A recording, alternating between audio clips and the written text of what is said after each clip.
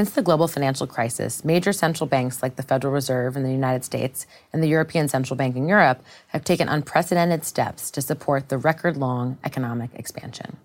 Short-term interest rates are negative in Europe and Japan, and interest rates are below 2% in all major economies.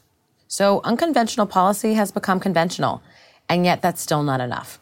When the next downturn happens, most central banks will not have the same ammunition, specifically lowering short-term and long-term interest rates to support a recovery that they had in the last downturn. On this episode of The Bid, Jean Boivin, head of the BlackRock Investment Institute, talks about the challenges for central banks in dealing with the next downturn. John wrote about this exact topic in a recent paper published by the BlackRock Investment Institute. It stirred a lot of debate among academics and policymakers. So today, we'll talk about why central banks are reaching those limits and what's next for them and governments alike. I'm your host, Mary Catherine Lader. We hope you enjoy.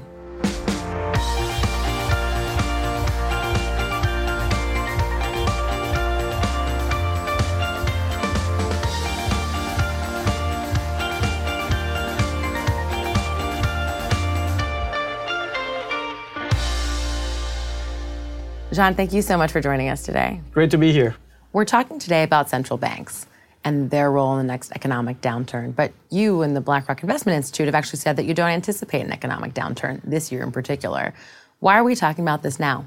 So for 2020, we're not too worried about economic downturn. In fact, we're expecting some pickup in growth. So you're absolutely right. This is not in itself an issue that's going to play out in 2020. However, we've been going through a whole generation of investors that have been in an investing environment where central banks were basically the only game in town.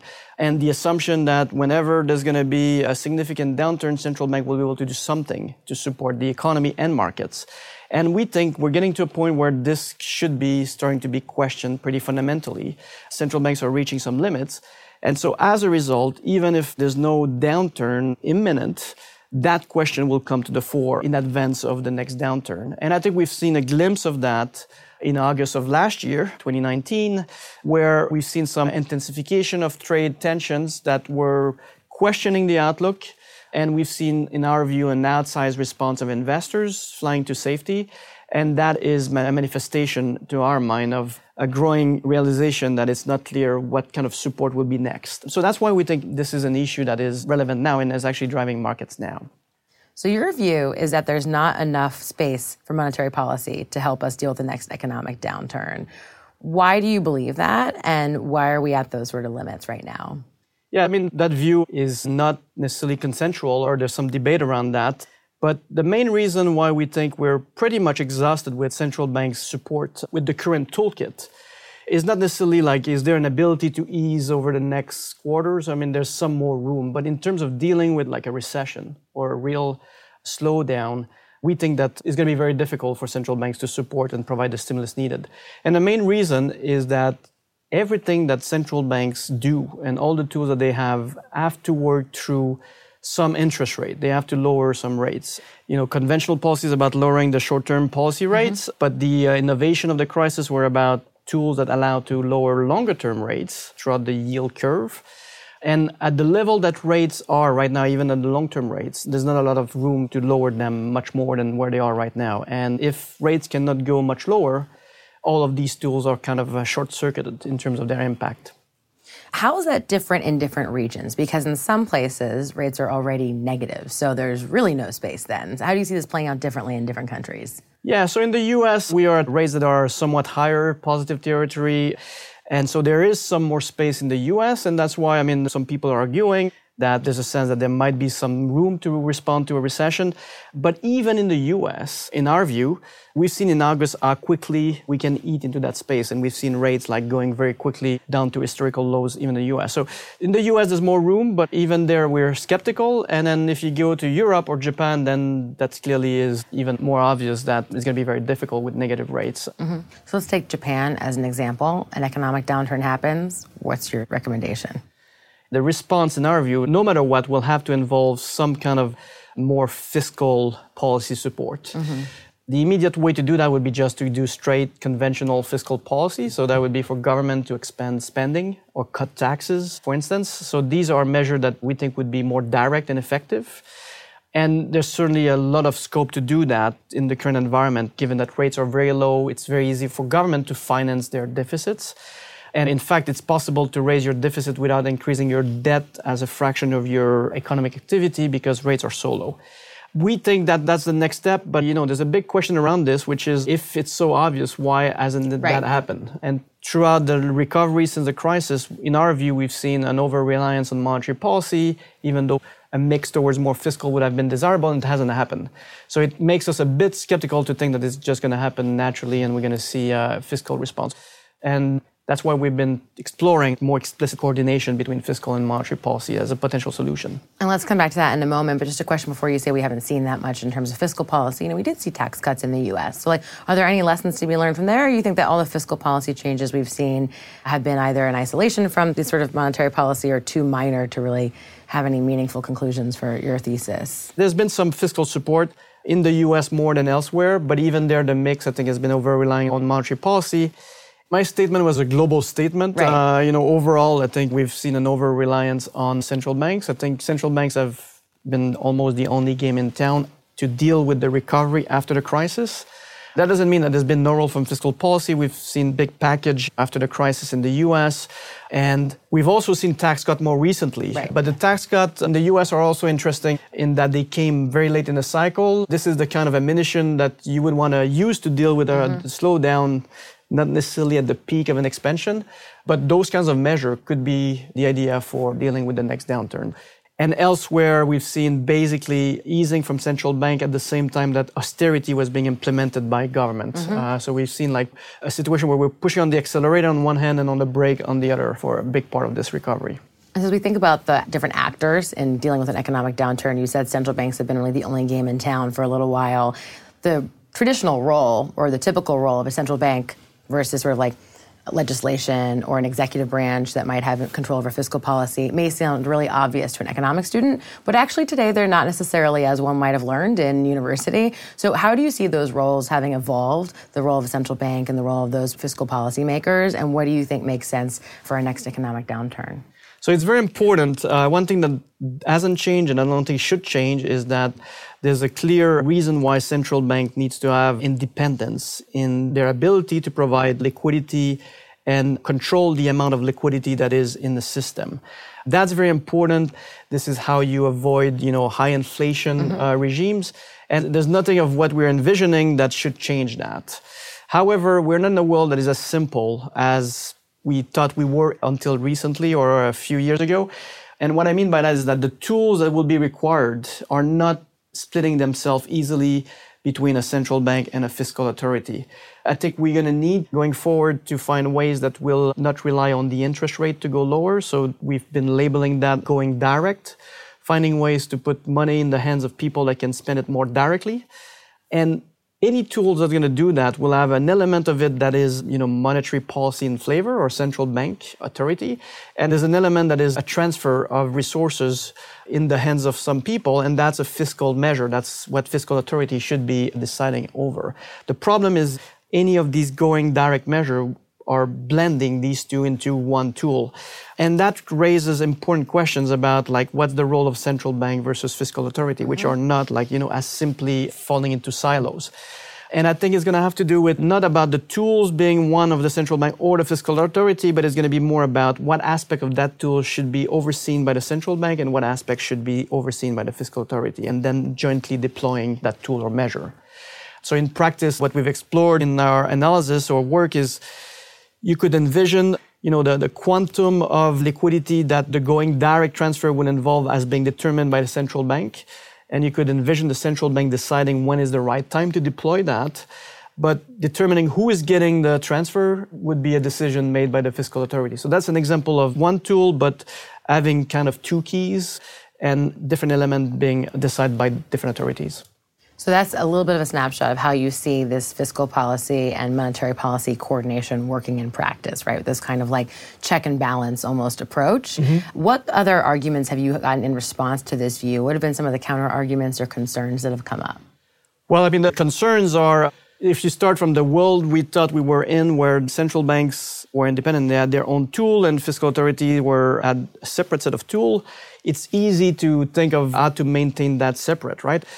In a world where we're saying, well, it's not as simple as that, and there's a gray zone, and you're going to have the two authorities that will need to work together, it raises questions about how do you maintain central bank independence? How do we ensure that the political side of things will not overtake central bank decision?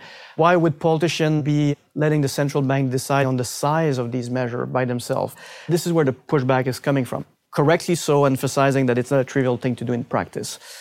But the point I would add to this is that while we completely agree that this is tricky and complex as a problem to solve, ignoring it is not an option in our view in any case. And moreover... Ignoring what? Ignoring coordination. Yeah, coordination is a necessary future condition in your mind. Saying that the argument that this raises complex governance issue, we agree with that, but it's not reason for not trying to solve this or figure out what that means. That's point number one. And point number two is we think that one way or the other, when faced with the next significant slowdown, the temptation to move in that direction of some form of coordination that blurs the distinction between monetary and fiscal policy will happen. And then the big risk for us is it can happen in an improvised fashion, which could be very dangerous, or it can happen in a more deliberate fashion if we have an open discussion about where the guardrails should be around that coordination. And those guardrails are really tactical and specific. So we can think of examples around the world today where we have some political leaders making comments about central banks, where certainly there may not be independence threatened in reality, but in terms of rhetoric, we're seeing new kinds of pressure, for example, on central bank policy from political leaders. How do you think we have that discussion? Who needs to take part in that conversation to make real these kinds of governance mechanisms, and what brings that about? That dialogue, I think, is already happening. So where are we going to be having those discussions and dialogue? I mean, it's happening during the context of even the U.S. election. There's a lot more, to my surprise, attention that is given to theories like what is known as modern monetary theory, which some people have quipped that it's neither modern nor monetary nor a theory, is a view that you can actually finance spending by government by essentially printing money. So you can have the central bank that would be financing directly the spending of the government, and they can do that basically without real restrictions or limits. It's a pretty non-standard or unusual, non-orthodox economic view that is pretty dangerous in itself, because if you believe that you can finance deficits by just simply printing money and there will be no consequence of inflation, it opens the door for uncontrolled fiscal spending. And I would not have conceived 5 years ago that there would be serious people discussing that, and yet now it's on CNBC. And to me, that speaks to the fact that we are seeing this drift. I mean, modern monetary theory is an example of a bad form of fiscal and monetary policy coordination. That's the kind of things that we think we should be avoiding, that we should put guardrails against. So some of it is happening through the political debate, but to my view, it's really about government and central banks having discussions on contingency plan in advance of those things happening. It's not clear to which extent this is happening necessarily in the public discussion, but there needs to be work by officials to think through these issues, have some kind of contingency plan. You mentioned that we're hearing this in the election cycles, for example, or in political debates right now. We, of course, have an election coming up in the U.S. What's your view as to how that fiscal policy conversation is shaping up? Yeah, so, what we've been discussing here is really about when we see the next downturn and slowdown. We're not too worried about recession in 2020 or even beyond that in the near term. So absent real sign of slowdown, we don't see the actual coordination discussion gaining traction. Although everyone always likes to talk about when the next recession is coming, right? Especially in an election cycle, to sort of say, here's how I would deal with this, or here's sort of my thinking on where the economy is headed. So there might be some broad discussion, but it won't be where the rubber hits the road, really. Yeah. But where there's a discussion, though, is around how much more fiscal expansion we will get without leaving the central bank aside. And that is, of course, one of the big questions around election in the US. There's questions around taxation that will be part of this. And I think more broadly, even more broadly than in the US, there's been somewhat of a big change over the last couple of years, where we moved from a global mantra around austerity, which was the starting point for most government around the world, from Canada, the US, and Europe, whereas there's now much less of that austerity narrative. And while we don't expect much more support in 2020 from fiscal policy, the kind of narrative around it is changing, and that could lead to some upside surprise where fiscal policy plays a bigger role. So how do you see all of this impacting the investing landscape today? It impacts it, I think, in a pretty powerful way even now. Even though we were talking about the next downturn and we don't see a downturn now, this is contributing to, I think, investor anxiety. The fact that there's no clear game plan on how we're going to be dealing with this next downturn, and we have doubts about the efficacy of the current toolkit, I think is contributing to this risk aversion or anxiety that investors demonstrate. I think the best example of that is in August of last year, we've seen a flare-up in trade tensions that was contributing to views of slowdown in the economy. And then there's been a very significant flight to safety from investors. We've seen flows to fixed income being very significant at that time. If we had a good sense of what the game plan would be in a recession, the anxiety would not be as high. And I think going forward, if we were to move where a world where we rely less on monetary policy and more on fiscal or some version of going direct, in that world, I would expect less pressure on rates to go down. And so that could be pretty meaningful in terms of asset allocation. Right now, it is pretty ingrained in the investors' minds and market participants that rates are low forever. That could change in a world where we rely less on monetary policy going forward. If there is more of a shift to fiscal policy, though, do you then have an expansion of the tools that are used and sort of greater degrees to which they're used, and therefore you could have more uncertainty for investors than in our sort of previous regime where there's a little bit more of a straightforward approach to a recession, or no? That's a good point. We have a clear framework around how central banks are operating. They have well-tested communication approach that are not always perfect, as we've experienced, but it's within a framework that investors are used to deal with. That would be different. And fiscal policy is not as nimble as monetary policy. Calibrating it and fine-tuning is not an easy thing, and that could create more volatility or uncertainty. So at least in the transition, as we might be shifting towards more or less reliance on monetary policy, it could create a more difficult environment for investors to read through what's happening. Right, until norms sort of develop, for example. Well, this world you're suggesting sounds very interesting and potentially kind of different. Speaking of interesting, you just came from the World Economic Forum in Davos, Switzerland. What were the most interesting topics of conversation there? Well, sustainability is a big topic. And I would say more broadly, I think we've been spending the last 5 years or since the recovery framing the discussion around markets around when is the time to the next recession. And the game has been about, is it going to be in 2020? And I think what's changing is it's not necessarily about whether we're going to get to a recession or not, but the fact that there are a series of structural limits in our mind that are now kind of playing into the near term and intersecting with short-term market movements. But those are really about the limits to central banks, which we've talked about. The second is around geopolitics, populism, and those dynamics that are reaching their own form of limits. And then the third one is around globalization, and that is also reaching some form of limits. And the trade tension between China and the US, how these two powers will be managing their strategic kind of competition is another form of limit that changes structurally how we think about the outlook. And then sustainability is kind of the fourth limit of structural limits. So these four are used to be seen as the long-term issues, but that are now affecting the investor decision. And I think Davos this year was less about recessions, what's going to be the macro outlook, and more about these structural phenomena now being relevant for investors and business communities. So I'm going to end with a rapid fire round. Are you ready? Yeah, well, we'll see. Okay. Who's your favorite economist? Yeah, well, that's one to get in trouble with. There's a lot of very insightful economists. You know, I was just listening to another podcast. We're the only one. Almost as good you. as ours, called Cautionary Tale. And there was this contrast about John Maynard Keynes and Irving Fisher. And I have to say that after listening to that, I knew John Maynard Keynes a lot, but the evolution of his career, being a public servant, very influential, being the Second World War and after the First World War, is trying to bring economics to investment community and trying to learn that he didn't have an edge and then figuring out how to go from there. And then being such an important figure of the last century, I think he has to be somebody that is very impressive without necessarily being fully a Keynesian at heart. What's the most aesthetically interesting currency design, in your view? It has to be the Canadian loonie. It's not like your bias as a Canadian. That has to be, of course. What about the most overrated or underrated economic crisis? I think that the global financial crisis might be, it's not that it's over or underrated, but over time, we might forget how big a deal it was.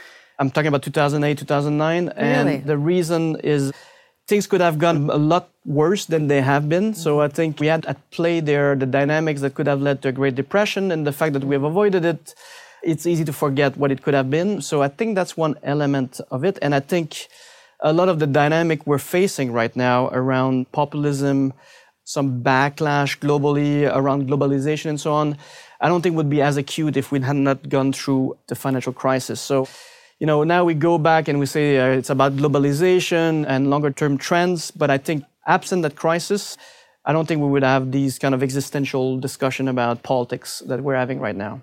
And looking ahead to 2020, an economic headline you think we might not yet be anticipating? Inflation is, in my view, the most underappreciated near-term risks. It's not like inflation is going to be picking up in an uncontrolled fashion, but the market is assuming so little inflation that it's ripe for a surprise, in my view, 2020. Well, thank you so much for joining us today, Jean. It's been an absolute pleasure talking to you. Thank you very much.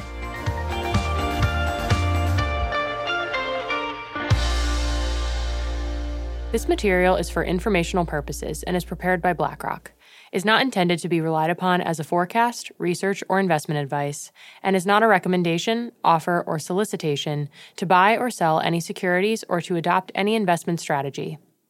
The opinions expressed are as of the date of publication and are subject to change. The information and opinions contained in this material are derived from proprietary and non-proprietary sources deemed by BlackRock to be reliable, and are not guaranteed as to accuracy or completeness. This material may contain forward-looking information that is not purely historical in nature. There is no guarantee that any forecast made will come to pass. Reliance upon information in this material is at the sole discretion of the listener. Past performance is not indicative of current or future results. This information provided is neither tax nor legal advice, and investors should consult with their own advisors before making investment decisions. The value of investments and the income from them can go down as well as up, and you may not get back the amount invested. In the U.S. and Canada, this material is intended for public distribution. In the UK, this is issued by BlackRock Investment Management UK Limited, authorized and regulated by the Financial Conduct Authority. Registered office, 12 Throgmorton Avenue, London, EC 2N 2DL. Telephone +44 020 7743 3000. Registered in England and Wales, number 202 0394. For your protection, telephone calls are usually recorded. BlackRock is a trading name of BlackRock Investment Management UK Limited. In Singapore, this is issued by BlackRock Singapore Limited, co-registration number 2000-10143N. In Hong Kong, this material is issued by BlackRock Asset Management North Asia Limited and has not been reviewed by the Securities and Futures Commission of Hong Kong. In Australia, issued by BlackRock Investment Management Australia Limited, ABN 13 006 165 975 AFSL 230523 BIMAL. The material provides general information only and does not take into account your individual objectives, financial situation, needs, or circumstances. In Latin America, this material is for educational purposes only and does not constitute investment advice nor an offer or solicitation to sell, or a solicitation of an offer to buy any shares of any fund. No securities regulators in Latin America have confirmed the accuracy of any information contained herein. The provision of investment management and investment advisory services is a regulated activity in Mexico, thus is subject to strict rules. For more information on the investment advisory services offered by BlackRock Mexico, please refer to the Investment Services Guide, available at www.blackrock.com/mx. Copyright 2019, BlackRock Inc. All rights reserved. BlackRock is a registered trademark of BlackRock Inc. All other trademarks are those of their respective owners.